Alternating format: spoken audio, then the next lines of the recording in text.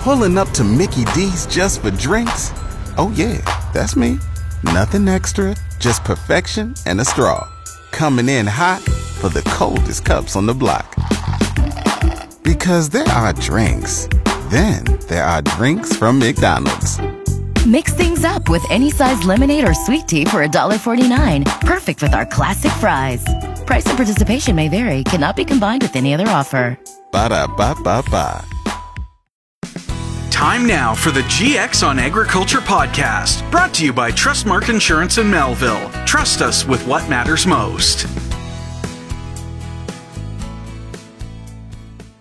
GX on Agriculture with Doug Falconer. Good afternoon and welcome to GX on Agriculture. Coming up on today's program, grain markets this week. We're showing some upward movement. We'll hear from PI Financial Commodity Futures Advisor Adam Picalo on that. The Canadian Crop Hail Association says the industry set a record $10 billion in hail insurance coverage this past year. We'll catch up with President Scott McQueen of Saskatoon. And 2022 proved to be a pretty good year for some Saskatchewan farmers. That's according to Kevin Hirsch, an agricultural commentator who farms near Cabery in southwestern Saskatchewan. He'll join us on today's program as well. All of those stories and much more coming up on today's edition of GX on Agriculture. But first, it's time for the Agriculture Outlook with Precision Weather. Agriculture Outlook with Precision Weather. With Phil Spivak from Precision Weather. Phil, it's bright and sunny here in the Yorkton area, but our temperatures once again very chilly today. Yeah, the cold air is not letting up just yet. It is showing signs it's going to do so. That's the good news. The bad news is, of course, that it's still going to take a few days. We're waiting on a storm system in the east, and it has been a monster cold snap affecting much of Ontario and into Quebec and into the northeastern U.S. Some impressive winds and temperature falls and snow.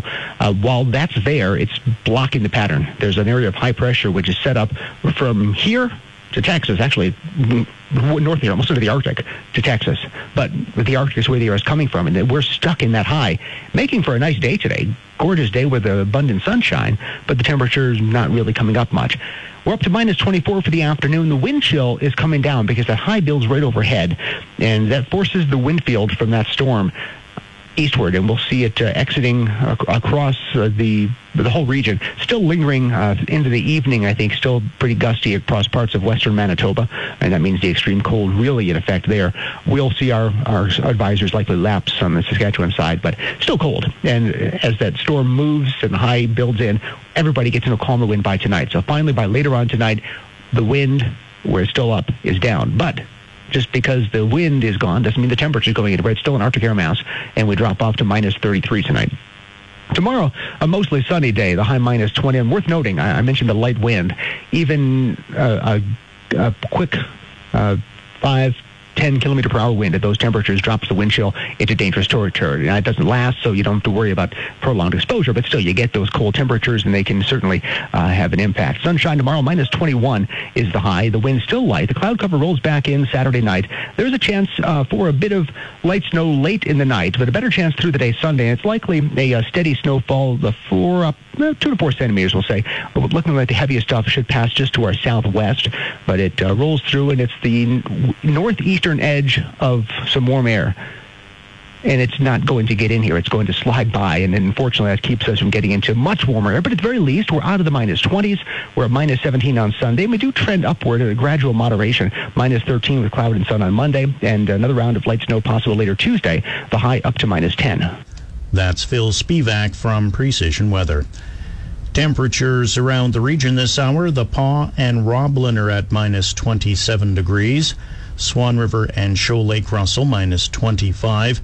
Dauphin and Brandon minus 22.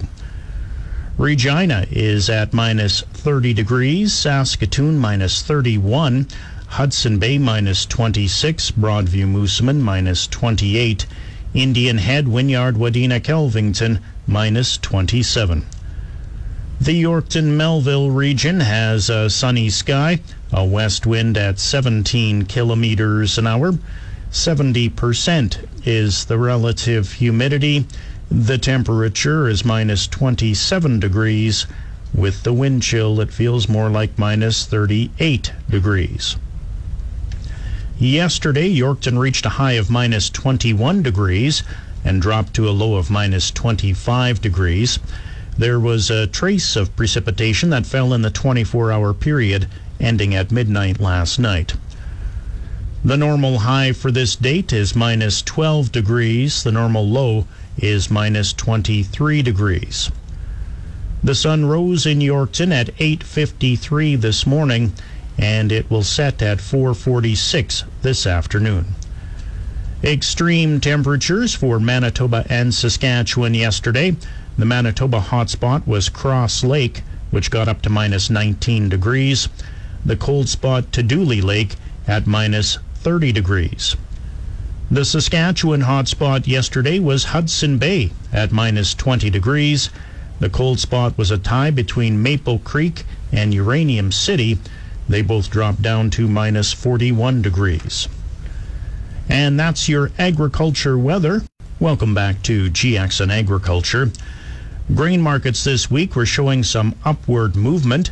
PI Financial Commodity Futures Advisor Adam Pacallo says canola was up $7 per metric ton, while spring wheat futures were up 20 cents a bushel for the week. Starting off on the March canola, I'm mentioning March here because even though the January is still on the board, which might be on some listeners' phones, it really is not the most active contract here since it's going off next week. So the March canola futures are up approximately $7 a ton on the week. Today we're down about 3, sitting at 858.80. On the Minneapolis wheat front, the March contract is up approximately 20 cents a bushel for the week. Today up 7.5 cents to 9.30 approximately, and definitely starting to have a little bit more of a positive trend here short term on the wheat front. That's something that I've been kind of watching here for clients. The March contract here on Chicago and on Minneapolis have actually rallied to the highest level since kind of December 2nd earlier this year. There has been some concerns for potential winter kill damage to the U.S. crop, which is kind of helping support this rally. Other outside market forces for wheat were bearish, though, with a higher U.S. dollar recently and kind of a weaker stock market in general. So seeing just a little bit of selling pressure right now. Again, the winter wheat crops are already under stress because of drought, and the extreme cold weather is putting the crop at risk. So record low type temperatures in the plains could spark winter kill on areas which do not get snow cover. So again, maybe a little bit of a bullish tilt right now for wheat, especially how much it's gone down recently. And then on the canola front, I'm definitely watching the soy side of the markets as well too. There has been talk of rain this weekend for Argentina, plus a shift to a little bit more of a bearish outside markets forces, again, helping to pressure the market down. But what I'm seeing right now is actually, again, the kind of the soy markets have been positive, trending here a little bit more, kind of helping canola to stay up a little bit into the higher end of the range where we've seen here this month in December. But again, it doesn't seem like we're going to see a rally too much into the end of the year here, but we'll see kind of how it shapes up at the beginning of 2023. He provides a market outlook for next week and beyond. Well, maybe starting off with kind of next week, just to reiterate for listeners, Monday and Tuesday Canadian markets are closed. So canola is closed as well as the Canadian stock markets. However, the U.S. does not observe our Boxing Day holiday on the Tuesday in lieu of. So Tuesday U.S. markets are all open. So U.S. grains are all open. But yeah, talking a little bit about further on for next year. Again, I've been vocal here here with you and to clients that I could still see canola go a little bit higher here kind of in the winter months. And for maybe those listening that haven't sold that much canola, waiting for that, maybe second type of rally could be a way to exit before, next year's crop. However, again, all producers, I believe, should have that risk management plan, whether the markets go up, down, or sideways. So that's something to keep in mind. Bacallo expects Russia's invasion of Ukraine will continue to have an impact on markets this winter. Well, I think like we've seen, recently, in this last, a couple months, news, just one little piece of news that was not expected can impact the market that nobody could have expected, whether it's a missile strike or Russia saying that they aren't going to sign a certain deal, and that's something that nobody can really expect.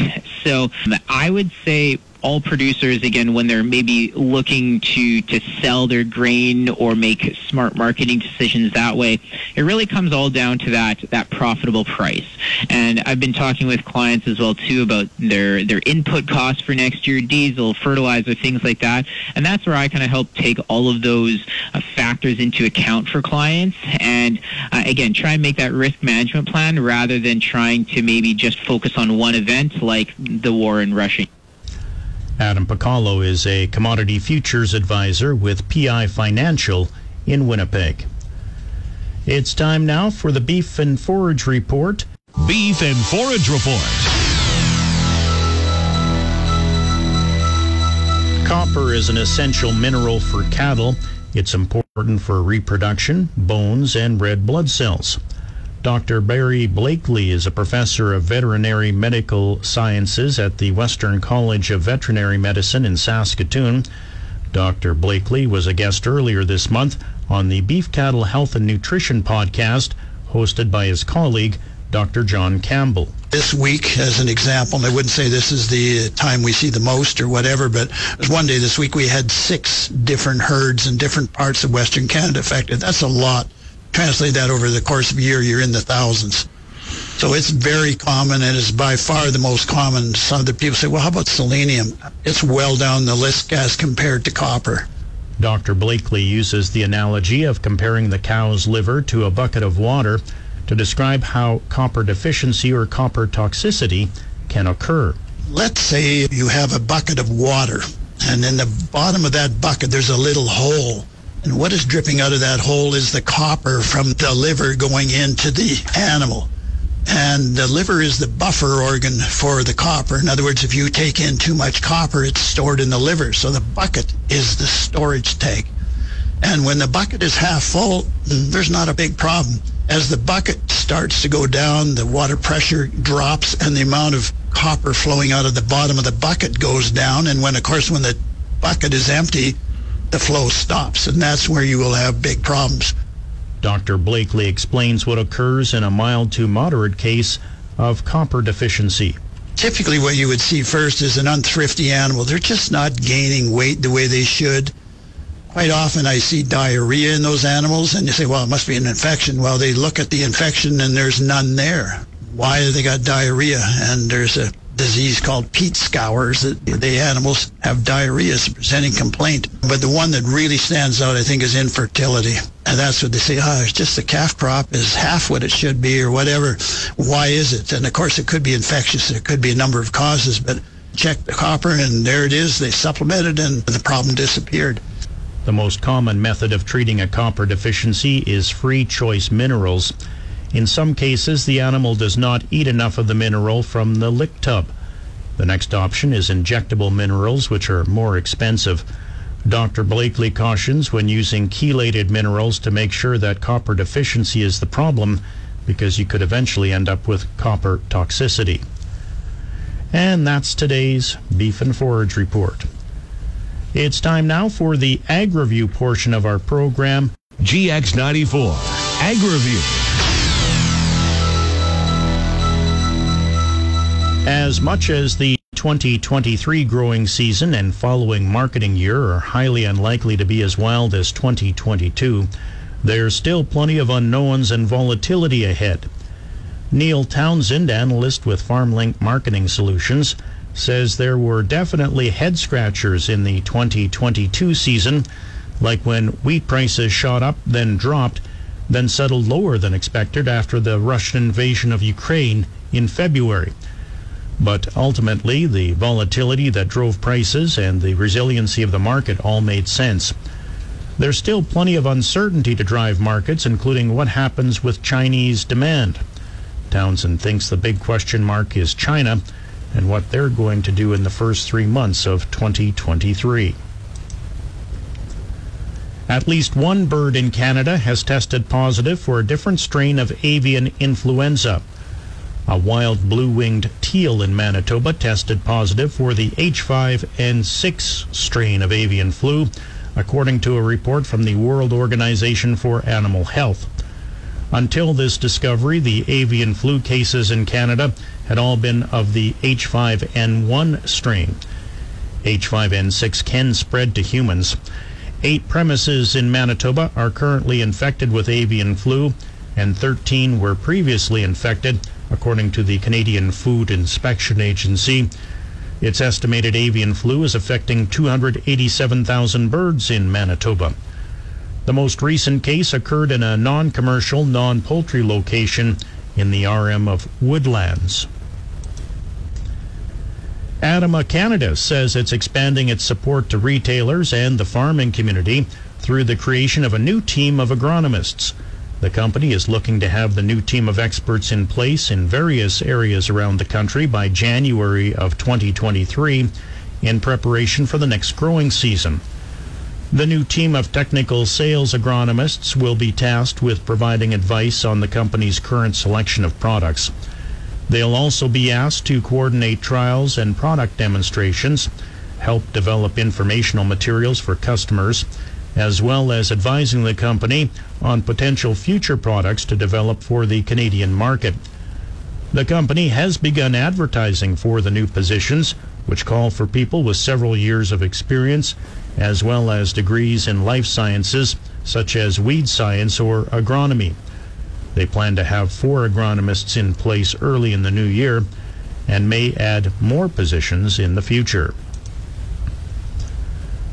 Mexico and the United States aim to reach an agreement in January over a pending Mexican ban on imports of genetically modified corn. In a statement, the ministry said talks would continue in the meantime as the two sides work to reach a mutual understanding that gives legal certainty to all parties. Mexico has a controversial presidential decree that is set to ban GM corn and herbicide glyphosate in 2024. U.S. officials have threatened to take action under the Canada-United States-Mexico agreement, arguing that the decree will harm U.S. farmers. Mexico, which imports about 17 million metric tons of U.S. corn a year, has said the decree focuses on corn for human consumption and that GM yellow corn for animal feed would be permitted. Mexican officials, however, have yet to announce formal modifications to the decree. And the name Alfred Slinkard often goes hand in hand with pulse production, and his lentil varieties made Canada the world's largest exporter of lentils. Affectionately known as the father of lentils, Slinkard passed away with his family by his side on November 24th. During his lifetime, Slinkard received multiple agricultural awards, but his most cherished were the Governor General's Award in celebration of the nation's table in 2010, the Order of Canada in 2020, and the Queen's Platinum Jubilee Award in 2022. He founded the Saskatchewan Pulse Growers, and under the leadership of the Saskatchewan Pulse Growers, Slinkard edited and published the second edition of the Pulse Production Manual, which is known as one of the best places to find pulse production information in the world. And that's the Ag Review portion of our program. Welcome back to GX on Agriculture. I'm Doug Falconer. It's sunny and minus 27 degrees in the Yorkton-Melville region. I'll have your complete weather details coming up at 1 o'clock. The Canadian Crop Hail Association says the industry set a record $10 billion in hail insurance coverage this past year. President Scott McQueen of Saskatoon says farmers purchased record levels of insurance due to rising costs and strong crop prices. Coverage levels hit nearly $10 billion in 2022, which is a 20% increase over last year. Buying habits started a bit slow, but then certainly picked up throughout the growing season, and it made it difficult for farmers towards the end of the year because the coverage levels cut off with a lot of the companies. He tells us why there was record coverage in 2022. Well, with crop prices and input costs being very high, and the prices are at near an all-time high, I think farmers just wanted to protect themselves and their livelihood, and more coverage was purchased in 2022 than any other year ever. McQueen says the total hail insurance payouts across the prairies this year were quite high. Well, Saskatchewan had a $143 million payout to producers. Alberta was $94 million, and Manitoba was $31 million. As for the industry loss ratio, he says the companies didn't make any money this year. You know what? No. I mean, it's sort of kind of almost a break-even a year for companies. I mean, some companies had different loss ratios than other. The industry average was 71%, which is above the average. But the thing was that, the cost per claim, the average payout was at an all-time high, and that's a direct correlation to, the amount of coverage that farmers were buying with the liability being up. McQueen says Alberta was the hardest hit province when it comes to hail. So Alberta saw, a 98% loss ratio, which is a bit higher than 2021's at 97%. Saskatchewan was next with a 68% loss ratio. That's compared to a 133% loss ratio in 2021. So a big change there. And Manitoba was up slightly in 2022 with a 43% loss ratio, which is a bit over the 21% in 2021. So overall, that worked out to be 71% loss ratio. And with reinsurance costs and other things like that, it's sort of around that break even for a lot of the companies, and so looking forward to 2023 and hopefully we can turn the tides there a bit.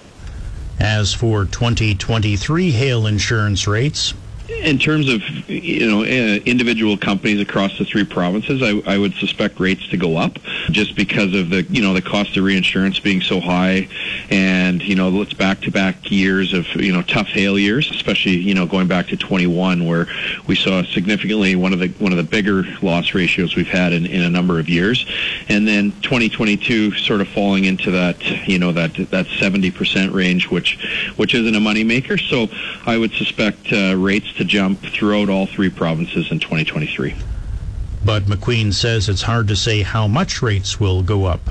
You know what? It's tough. I don't know. It sort of falls company to company, and I don't know what people were thinking going into 2023. I just know that rates will increase.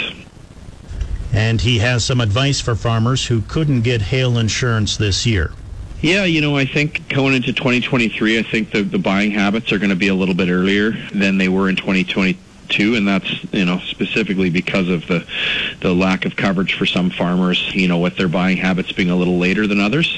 There was not a lot of providers out there left, in July or end of June, so I would suspect that the buying habits will change and it'll be a little bit earlier, and that would be my advice. I mean, I would contact your provider and set your insurance up, as quickly as you can. Scott McQueen of Saskatoon is the president of the Canadian Crop Hail Association. It's time now for the livestock market conditions. Livestock market conditions. U.S. live cattle futures for February are trading at 157.75. That's up 45. April live cattle trading at 161.90, up 57. January feeder cattle trading at 183.95, down 2.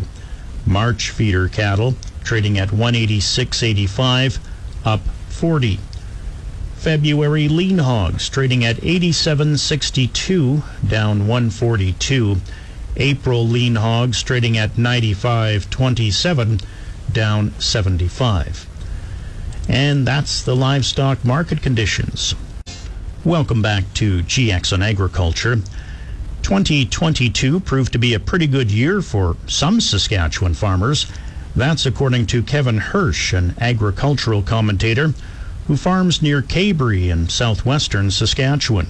Producers, particularly on the eastern half of Saskatchewan, although some variability, tended to get a good crop. It was late going in, but they had an open fall and got it off in good shape. Less drying required than in a normal year. Prices for commodities were very strong. Many producers on the east side of the province had their best year ever financially. The west side, very spotty performance. The northwest, maybe not so bad, but much of the west central and southwestern part of the province, rainfall remained short, and although the crop may have been better than the terrible crop of 2021, it was still a poor crop, and they did not have nearly as good a year as the rest of the province. In total, it wasn't that far off an average crop, but some people had a quite good crop and some people had a quite poor crop, so certainly there was a disparity in returns. He believes grain prices were also pretty good for most of the year. Prices were strong. I think it was a case where in many instances, or at least in some instances, producers could have actually made more money by contracting in advance.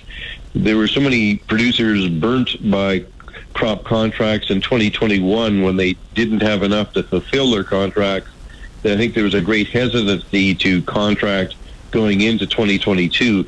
And in many cases on crops, everything from canola to flax, there were values available that ended up being better than what the market offered after harvest.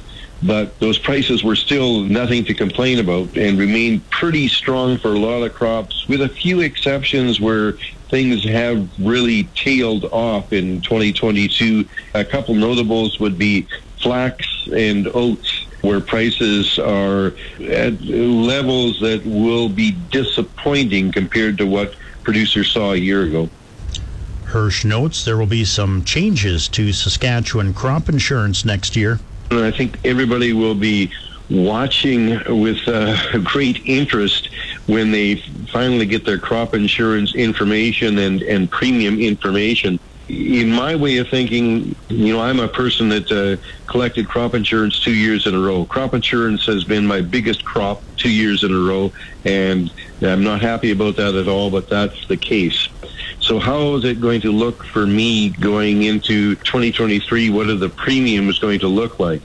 I think it'll be a case of the crops that I had bigger claims on than the average of my area might have a premium increase that I'm not very happy about. Crops where I did better than the area around me might see premiums go down. That's about as much as I can determine at this point. Previously, we had a system where you had either discounts or surcharges based on your history of all of your crops as a basket compared to your premium. And now they're going to be looking at your individual crop yield and claim history, and it's going to be a change. I think my understanding is they're going to buffer some of it so that your change in premium will have a cap on it, at least in the first year. But I do expect that there could be some surprises when people get their information, and really before that, they won't know until it arrives in the mail. Typically this is March before people see that sort of information on their crop insurance. He also comments on Ottawa's proposal to voluntarily reduce fertilizer emissions by 30% by 2030. It's actually an interesting one because 30% fertilizer emissions target of reduction is actually a couple of years old. It didn't really even get announced in 2022. It was announced well before that, but it gained attention in 2022, and a lot of groups labeled it as a 30% requirement of fertilizer reduction rather than fertilizer emissions reduction. And the government eventually had to backtrack and try to smooth the waters a bit and say, no, this is only emissions and it's only a target. Trust us, we're not going to limit fertilizer use. But there's still groups out there that don't take the government at their word in this regard. So it's certainly become a hot issue and a real striking point of opposition. But I don't think it's quite as nefarious as it sounds. I think there are things we can do to reduce fertilizer emissions. Governments have either a carrot or a stick approach in how they accomplish this, and I think there might be a little bit of both that occurs, but I personally don't see it quite as nefarious as some observers do. Hirsch says farmer protests in the Netherlands may be having an impact on the thinking of our federal government. Well, certainly if they came out and said, yeah, this is a 30% reduction in fertilizer, we're going to monitor you and make sure you reduce your fertilizer, there would be one hell of an uprising in Western Canada and Eastern Canada. I just don't expect that is going to be how the government handles this. But when you see some of the strong-arm tactics in countries such as the Netherlands, it does give a lot of people pause. He says some federal regulations may not be mandatory, but you may have to abide by them in order to qualify for federal programs. It could be that way. I believe that there's a couple of routes that could be followed. I believe, for one thing, there's a need to get some regulations standardized and in place. For instance, in Saskatchewan, it is not against the law to spread nitrogen fertilizer on frozen ground. It is in Alberta and Manitoba, especially Manitoba, where they have requirements that this not be done. Even though we don't like to talk about it, I think there's been quite an increase in people spreading fertilizer in the winter to save time in the spring and putting up with losses or believing that the losses aren't that high. So that's one thing from a regulatory point of view.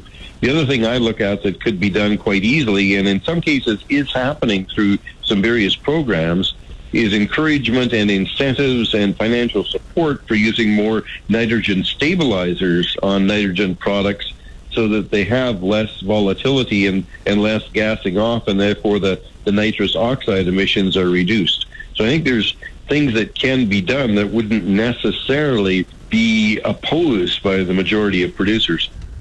Hirsch notes that cattle prices are pretty good right now, but some livestock producers are still exiting the business. Cow-calf prices, if you look at the 550 weight steers sold for in the fall calf run, probably up 40-50 cents a pound. That's a good news story, but the bad news is that the cow-calf sector is still very marginal for profitability, in many cases losing money and certainly not seeing the returns that the grain industry is.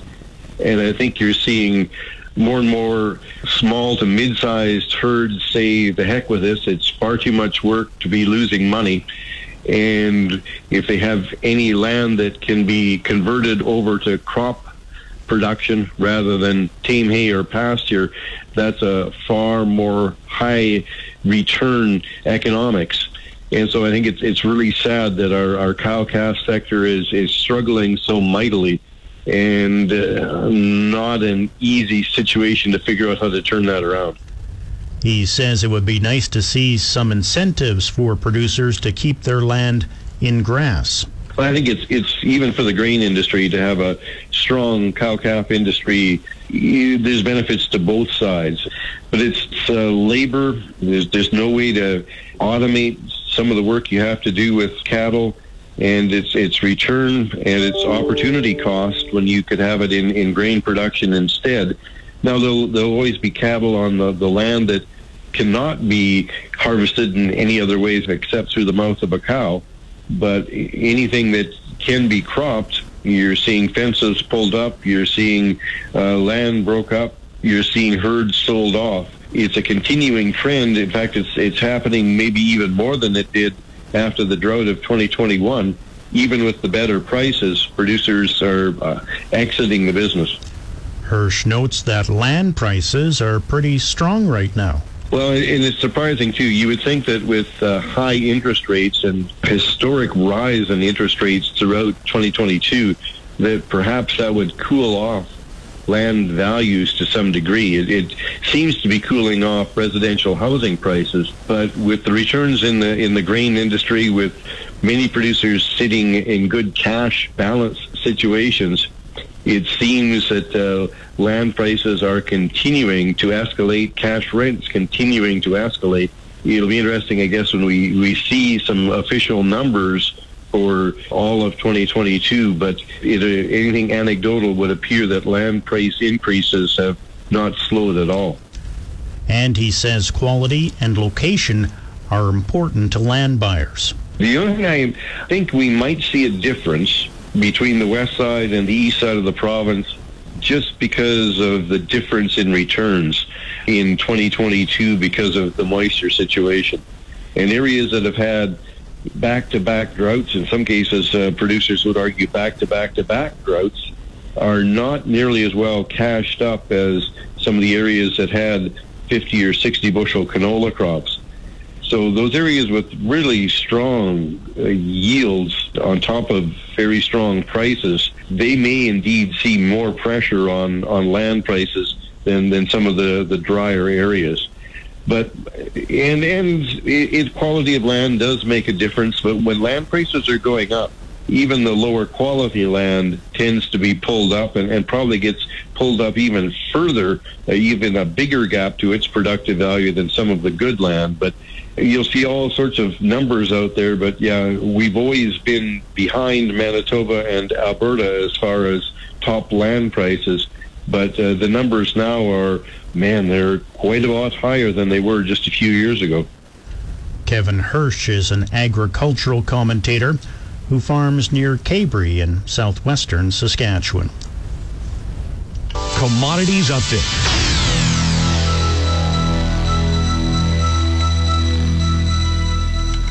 Canola futures are trading up across the board right now. January canola trading at $865 per metric ton, up $1.70. March canola trading at $862.20, up $1 per metric ton. March Minneapolis wheat trading at $928 3/4, up 6.5 cents. March Kansas City wheat trading at $874 3/4, up 8 3/4 cents. March Chicago wheat trading at $776 1/4, up 14 cents. March corn trading at $666 3/4, that's up 6 1/4 cents. January soybeans trading at $14.80 per bushel, that's up 12 1/4 cents. March oats trading at $363 3/4, up 9 1/4 cents. And that's the commodities update. Please stay tuned. Your Farm Bulletin Board is coming up next. Farm Bulletin Board.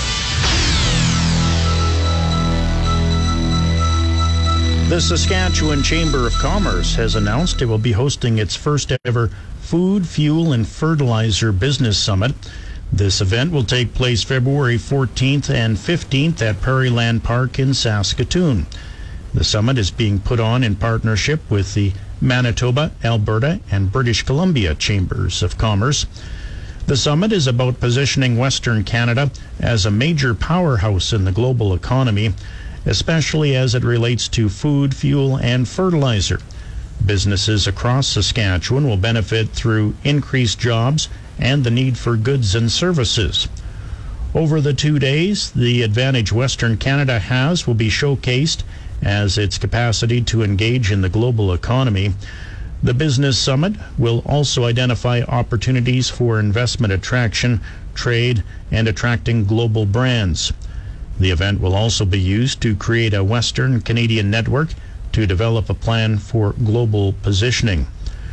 The speakers for Day 1 include Ken Seitz, the President and CEO of Nutrien, Robin Sylvester, the President and CEO of the Vancouver Port Authority, Susanna Pierce, the President and Country Chair of Shell Canada, and there will also be a panel discussion that day on why economic, social, and governance strategies matter. Then on day 2, the guest speakers will include Murad Al-Khatib, the CEO of AGT Foods, as well as the Honorable Perrin Beatty, the President and CEO of the Canadian Chamber of Commerce. Speakers are coming to the summit from across the West and across the country, and the full agenda is still being finalized. Registration for the summit is now open.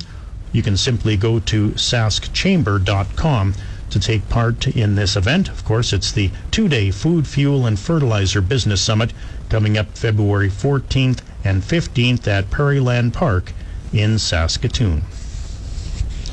And that's all the time we have for today's Farm Bulletin Board. It's coming up on 1 o'clock. That means it's time to check the GX94 precision weather forecast for the Quill Lakes, Hudson Bay, Swan River, Broadview, Moosomin, Indian Head, and Yorkton, Melville, Roblin, Russell regions. An extreme cold warning is in effect for today's sunny skies. Winds west-northwest at 10 to 20, a high of minus 24, but a wind chill at times near minus 40. For tonight, clear skies, a light variable wind, and a low of minus 33. For tomorrow, sunny skies, a light south-southeast wind, and a high of minus 21. For Christmas Eve tomorrow night, a low of minus 26, then rising. For Christmas Day Sunday, light snow with 2 to 4 centimeters possible, wind southeast at 15 to 25, and a high of minus 17. For Boxing Day Monday, partly sunny at times, a high of minus 13. And for Tuesday, partly sunny with a 30% chance of late day flurries, a high of minus 10. In the Paw and Roblin, it's minus 27 degrees. Swan River and Shoal Lake Russell are at minus 25. Dauphin and Brandon, minus 22. Regina is at minus 30. Saskatoon, minus 31. Hudson Bay, minus 26.